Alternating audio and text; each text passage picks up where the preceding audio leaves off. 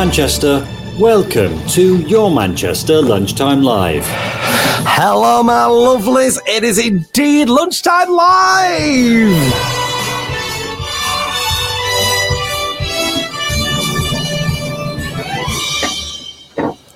Oh, well, it's Monday, everybody. It's Monday. Does it feel like a Monday to everybody out there, eh? We have got a marvellous guest for you, talking to you over the next 10 minutes. I had to get him on because he's just done everything. And just when I thought I'd done everything, I tuned into something else and he's on there as well.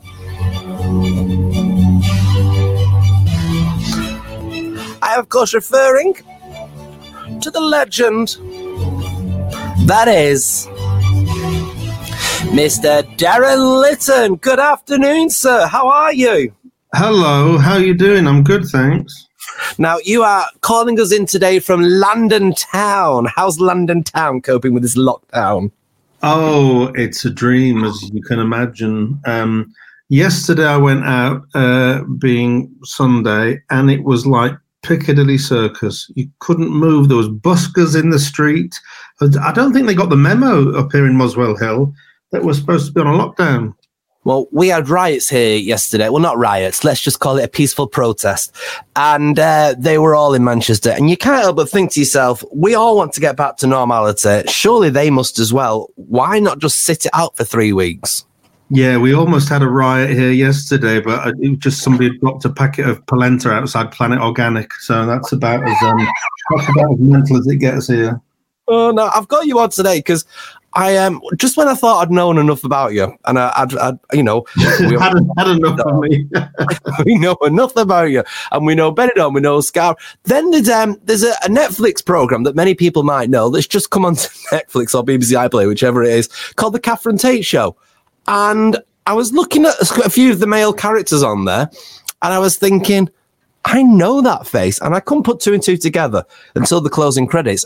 And you were instrumental in creating the Catherine Tate Show. Perhaps tell us a bit about that.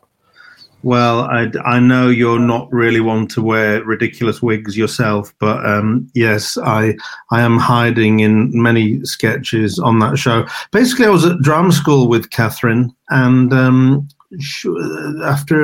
left drama school, and then we were both sort of jobbing actors for 10 years, and then she got offered her own TV show.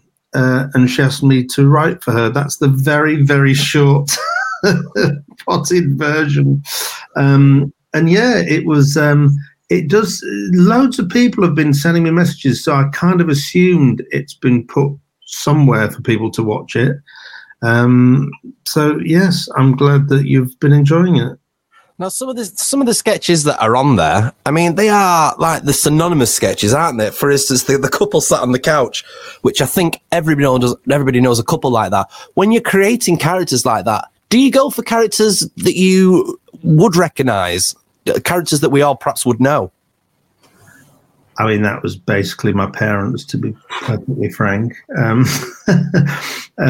Yeah, it was, I wrote the first of those sketches, and it was about a certain type of mushroom called, I believe it's pronounced shiitake.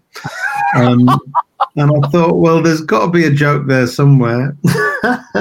And then I just sort of, it was odd. We did sort of tryouts above a pub somewhere in London, and we did various sort of sketches, and the ones that really landed, Catherine doing a sort of, bolshy teenager saying, am I bothered?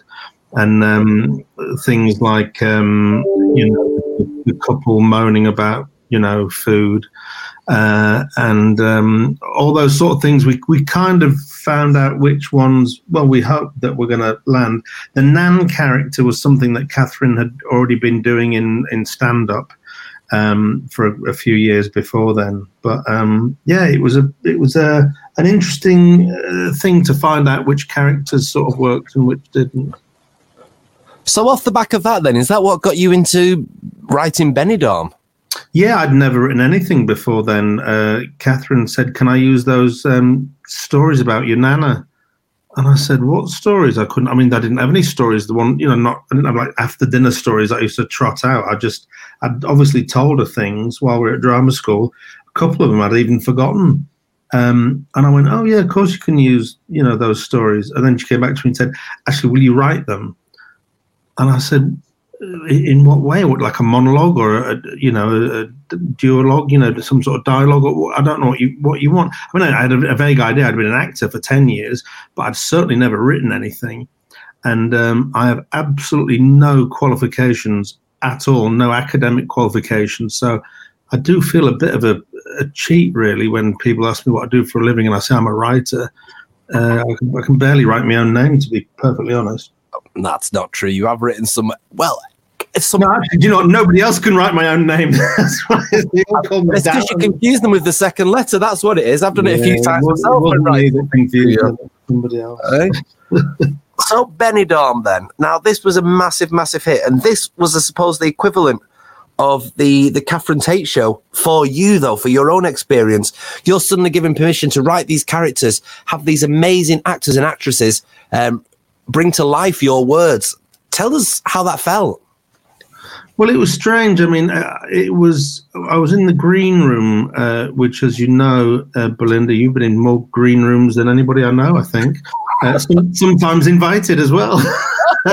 I was in the green room of the Catherine Tate show, and the producer, Jeffrey Perkins, said, I want you to write your own show. And I said, what, the Darren Litton show, or the Darren Little show, as they'd have probably have called it. And he said, no, like a comedy narrative. So I said, all right then. And I went away and Googled what comedy narrative meant. And I thought, he means a sitcom, basically. So, so I wrote Benidorm. I have no idea why. I'd never been to Benidorm. I'd barely sort of been abroad, to be honest, at the age that... actually, we had one holiday to Spain on a coach from Hull, which was a bit of an eye-opener. But no, I had no idea. I didn't think they'd make it. I remember when talking about Catherine Tate, on the first day of filming of her first series, you do the location filming first. And we were standing around a grave, a sketch that I'd written. And in the grave was a coffin. And on the coffin, there was a brass plaque with the name of the character, in the show, in the sketch, etched on the brass plate. And I was like, they've gone to all this trouble. They're not going to show it on telly, are they? What an absolute waste of money. Both Catherine and I, throughout the writing process and the filming, all said, it'll never go on the telly. They'll never do it. So I'm a bit of a sort of pessimist, and she is as well, in that respect, which I think is good because you're never disappointed being a pessimist, I think. Very good. Very good. Oh, dear. Did you ask me what my favourite colour was? I forgot the question halfway through there. I must admit, I just kept banging on. How was it to bring these characters to life from your own writing to see them being done? Oh, well, I still don't believe they've shown it, really. I mean, if I hadn't, if they hadn't paid me, I certainly wouldn't have believed it. It's just one of those things where I must admit, as I'm getting older, I'm 50 next month. I know I look 60, but I'm actually only 50 next month. And at this ripe old age, at the halfway point, I've decided that I'm going to enjoy stuff a bit more. And sort of, it's pointless enjoying things in retrospect. You look back at photographs on your phone and it says, this day 5 years ago, you were filming this, scene which everybody knows. And you go, oh, God, that was just a really annoying day. So I'm going to enjoy stuff now. I'm going to enjoy it while it happens, not just in retrospect. That's my... Two questions about Benidorm for next year. I like that. Did you have a favourite character in Benidorm? And my final question about Benidorm was, do you feel that it could have had more legs and carried on further? My favourite character, that's very, very difficult. I think that there was a character that I got slightly obsessed with.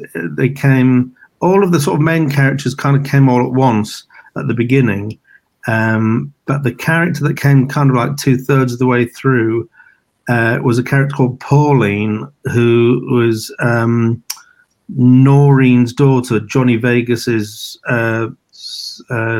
sister. can I say stepsister? That might be called a spoiler if you've not watched a certain episode. Anyway, she was an alcoholic South African South African who curiously lost her South African accent because TV didn't like the accent. So we just went, oh, well, let's let her do the character without the accent next time. And I made up some ridiculous story. So that's my favourite character. I remember once sitting in a garage forecourt, sitting there with a box of chocolate Brazils on my lap, thinking, having just bought them in the garage, thinking this is something Pauline would do. She'd sit in the garage forecourt eating a box of chocolate Brazils on her own. That was my excuse for eating them in my car. So I'd just do, and a bottle of Baileys usually if it was Pauline. And the other question was, did I think it had more legs? No, I think it kind of played out as much as it should have done, and I would have written more of that series, which I think would have been a mistake. So I think ITV did me a favour, really, because it's such a good job. There's no way, even if it was sort of like on its last legs, which I don't think it was. I think we left on a high. Certainly left people wanting more, which is good, isn't it? That's what you do, isn't it, in showbiz? I definitely want to see more. I could have watched in about another 10 years of it. I really could. Would you bring it back then, if asked? No, not in that form. Not in sort of in saying I don't know what other form you could do it, but no, not as in. No, I don't think so. I don't think it. I mean, I don't know if we could get the cast back, so you'd need a new cast. No, I think Benidorm has kind of run its course, really. So is that why you went on to writing Scarborough then? Yeah, I wanted to write something completely new, something completely different, something that felt very different.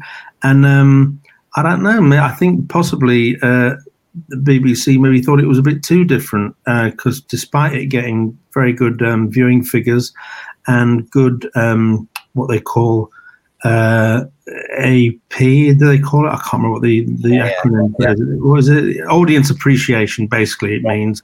That scored very well, all the technical things they want, but they kind of canned it after one series, which was very, really disappointing, but there you go. There's a lot of shows that don't even make it onto the telly, so it's hardly a failure, I guess. So what would be next for you then? What are you thinking of doing next? Well, I am writing a show, actually, which is, it's. I can't tell you a lot about it, unfortunately. Is it about a ginger drag queen? How did you... Have I left my webcam on again? I can't believe it. I'm reading all these scripts that I'm churning out for you. Can you imagine if we just let an exclusive out then and wouldn't need it? So you're writing something. Is it going to be drama? Is it going to be comedy? It's comedy. It's been commissioned by ITV, actually, the script, which is fairly unusual. Usually a script is usually commissioned by a production company or whatever. But anyway, we'll see how it goes. I can't. Also, yourself, when you're working on a new project, you don't want to jinx it by telling everybody about it and then nothing happens with it. So I am writing something. I had about a year and a half of writing nothing, and I thought, oh god, I'm gonna hate going back to writing, but I've really enjoyed it, actually. Excellent. That's what we like to hear. Well, you are fantastic, and your work, your volume of work, I should say, speaks for itself with everything that you've achieved. I mean, it's fair enough to describe things. I think sometimes it's lesser to describe something as a sitcom because it sounds like it's not going to be as appealing and as impactful. But your programs that you've written, as you know, have just been like major and have won, a fair few awards, haven't they? Yes, I'm sitting in my office now with a few of those awards behind me, soon to be rushed to cash converters, obviously, if this next project doesn't go anywhere. Oh, my goodness me. Might as well have cash converters. That's where you need to be in the next few months. What, cash converters? Yeah. to get some of them. It's the only time I'll get an award, is it, if I have to buy cash converters? We'll be going cheap, don't worry. Darren, it's been amazing speaking to you, and we will catch up with you very, very soon.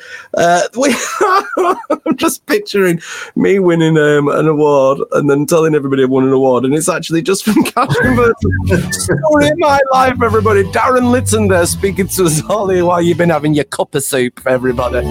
Bit of cup of soup with me, Miss Belinda Scandal. Right then, my darlings, you take care of yourselves and each other. And remember, stay gold and stay true, everybody. Have a fantastic day. Whatever you're doing, take care and ta-ta.